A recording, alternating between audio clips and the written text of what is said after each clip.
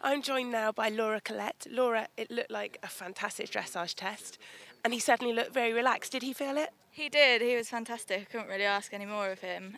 He didn't get tense in there at all, so really, really pleased and yeah, just amazing for him. Did you feel like your hard work paid off then?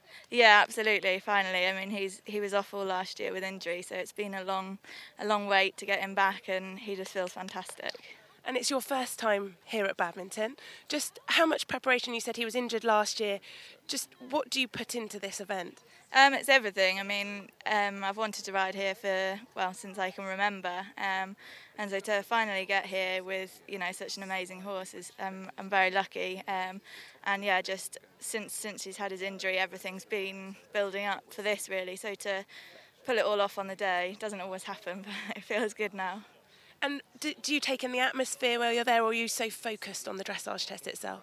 Yogi said to me just before I went in to just as I go in there think that I'm just in my indoor school at home and there's 4 walls around me and just ride it like we do every day and just completely shut everything out, which I managed to do, and I think that went through to him because he seemed to be like he is at home really. So yeah, no, it was very good advice.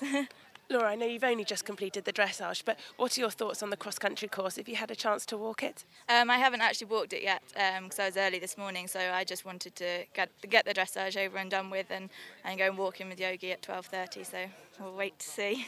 There is such a high standard here at Badminton this year. Does it feel even more worthy to be here? Yeah, definitely. I mean, because it's pre-Olympic year and everything, there's so many foreign riders, and I think that bit builds it up even more really. I mean, Badminton is the big one, so to be here in such a big year is fantastic. Well, best of luck, Laura, and we'll catch up with you after the cross country. Thank you very much.